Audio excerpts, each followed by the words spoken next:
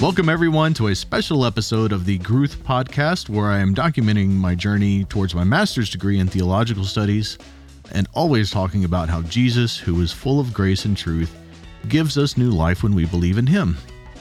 Today's episode will be different from the others, a special episode to break from the norm, I guess, even though we're only a few episodes deep, so how much different can it really be? But different because I'm sharing my testimony. It's not a wild or crazy or earth-shattering testimony, but it's the only one I have. So sit back, relax, and join me as we present Masterpiece Theaters, the testimony of Paul. I am Paul McWhirter, born to Doug, or Paul Jr., and Beverly McWhirter. Like my parents, I was born into a Christian household, went to church every week, 3 times a week at least, Sunday morning, Sunday night, and Wednesday night. And we didn't just attend church, though. We were involved. My parents sang in the choir. We did kids' musicals and church camp, and Sunday school, and fellowship dinners on Wednesday nights before the service, and potluck dinners on the church grounds during the summer, etc. My dad had graduated from seminary and worked for the Baptist Children's Home. My mom raised my sister, Kimberly, and I, but was also working a variety of part-time jobs. I loved my childhood. I have so many fond memories of our home and our family time and going to church. And I can't remember exactly how old I was, maybe 9 or 10, but my best friend told me that he was getting baptized. And I thought, how wonderful. I had seen many people get baptized, but despite my upbringing, I didn't fully comprehend what it meant. So sometime after he was baptized, I decided that I wanted to be baptized as well. I didn't want to be left out. And I knew all the answers to the questions because I had learned them in Sunday school. Jesus was the Messiah. He died for our sins and rose again. Easy. But nothing significant happened in my life. It was just another Sunday, except this time I got to be in the pool. Because the change wasn't, it was going through the motions. I wasn't making a commitment to anything. I didn't understand what I was doing. And then several years later, my family moved to Oklahoma. And even though we had started attending a new church, I wanted to go to church camp that summer with my friends from my old church. And it wasn't that far away, so I went. But this time was different. This time at age 13, I was starting to understand some harder lessons and trying to figure out who I was. Then one night toward the end of camp, after we had sung songs and the speaker was giving his message, I had an experience. I felt something inside me that I had never felt before. A voice talking to me inside my head, a yearning in my heart, a desire to do something, but wasn't sure what. And when the invitation came at the end, I felt a push to move. So I went down, met with a counselor who talked to me one-on-one about Jesus and sin and forgiveness. And in that back room, it all sort of clicked in my mind. I got it. It made sense. So I prayed for forgiveness, repented, and offered my life to Jesus. And wow, I can't even begin to describe the feeling. This was genuine. This was real. This was it. I was so excited. I was just all smiles. I couldn't stop smiling because of just this tremendous, wonderful feeling that I had and that I had never experienced before. I was so excited to get back home and get back to my church and tell my parents. And that next Sunday, I could barely stay in my seat. I was waiting, itching for the message to end so that I could go forward at our new church and tell them that I had accepted Jesus and wanted to be baptized. Now, it wasn't the baptism that saved me. Baptism doesn't save you. Baptism is the outward expression of our faith. It's a public testimony that I've given my life to Jesus. Salvation came to me in that room at church camp when I repented and believed. And I wish I could say that salvation at that age or any age would bring a certain level of maturity and wisdom into my life. but I was a teenager, naive and hopeless, a dreamer. I was invested, though, and like my parents, I wanted to be involved. To this day, I'm still not just an attender for church. I can't just go to church. I have to be involved. I want to be involved.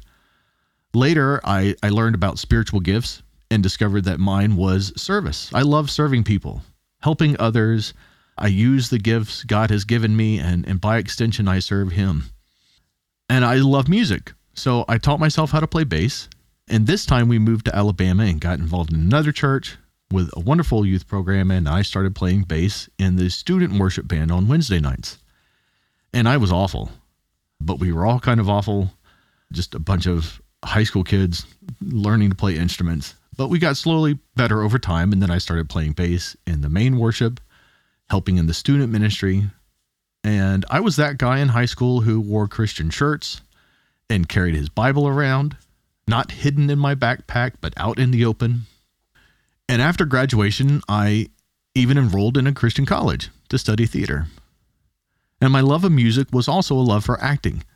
If I couldn't be a rock star, then I was going to be a movie star. My life was great, but it wasn't perfect. I had always and will always fail. I'm a sinner like everyone else. I make mistakes. I have bad habits.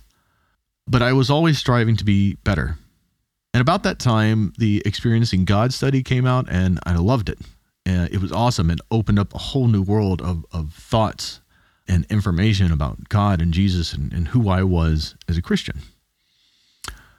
My life, however, took an unexpected turn. I decided to transfer from my Christian college and the safety of home and go to State University. Florida State University, to be exact, one of the top party schools in America and home of the Seminole football team. I mean, they have other sports, but it's a football team. They also have one of the best theater schools in the country, and I wanted more. So I moved out of my parents' house and I joined the world, both literally and figuratively. And it didn't take long before I got sucked out of my faith. It's embarrassing, really. I started smoking every day, and not just cigarettes. I turned 21 shortly after I got there and started buying and drinking with my underage roommate. I could easily try to blame my roommate or the people around me for what happened, but that would just be a cop-out. My roommate then is still now and forever will be one of my best friends. In fact, those guys that I hung out with, we still text each other every day. I would do anything for them, and I think they would do the same for me.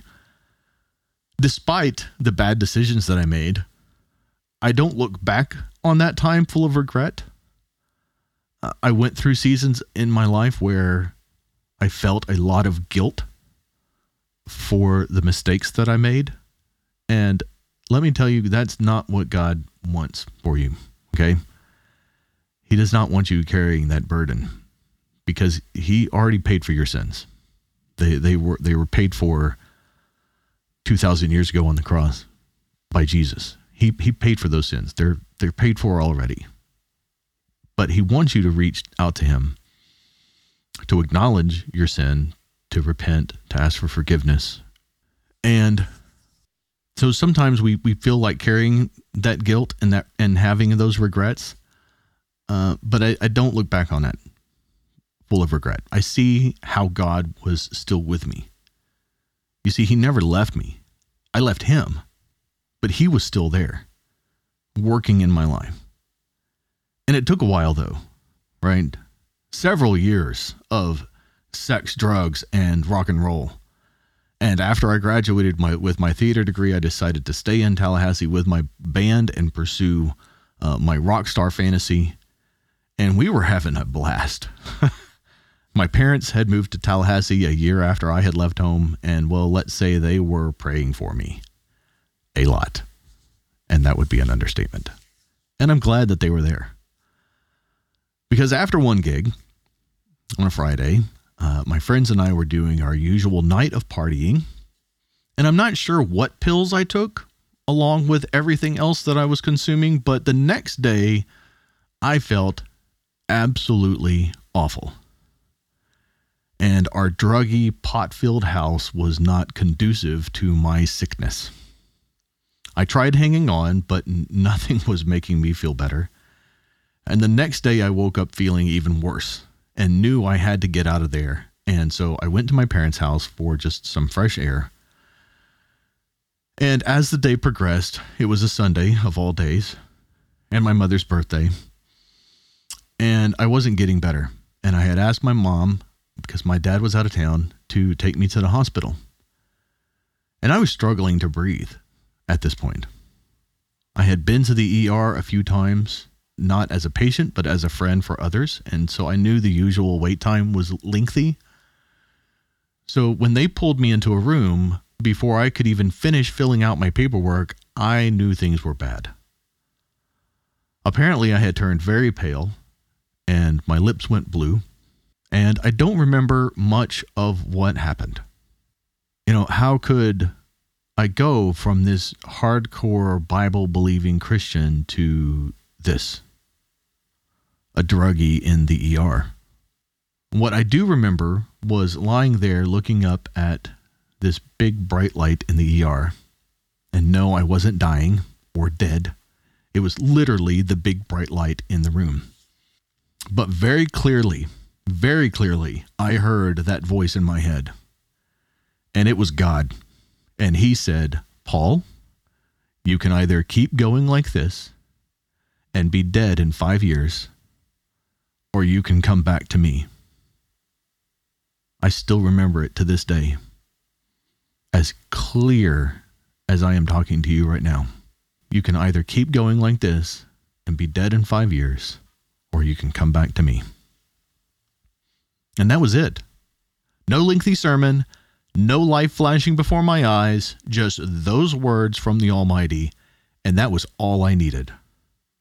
Within a very short time after that, I quit my band, moved out into my own apartment, and started going to my parents' church. And I got back on my feet, both mentally and physically and spiritually. And I even met my wife there. Again, I wish I could say that was my triumphant return to the faith. But as a sinner, I am still really good at shooting myself in the foot. God is still working on me. And over the last few years, I've finally started putting forth the effort that I should have given a long time ago. Our faith journey is different for all of us. We aren't saved by our works or how good we are saved by faith. But as Christians, we build our faith, expressing our faith through our works and the things that we say.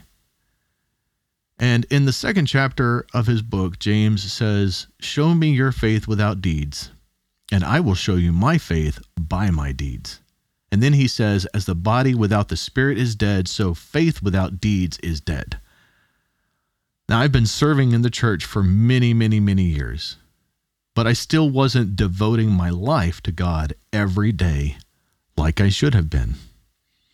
I'm still not perfect, and I never will be until heaven, but I'm working every day to build my faith, to express my faith, to live a life with the purpose and meaning that God created me for. I don't have many regrets in my life, only a few actually, but I do wish that I hadn't taken so long to get here.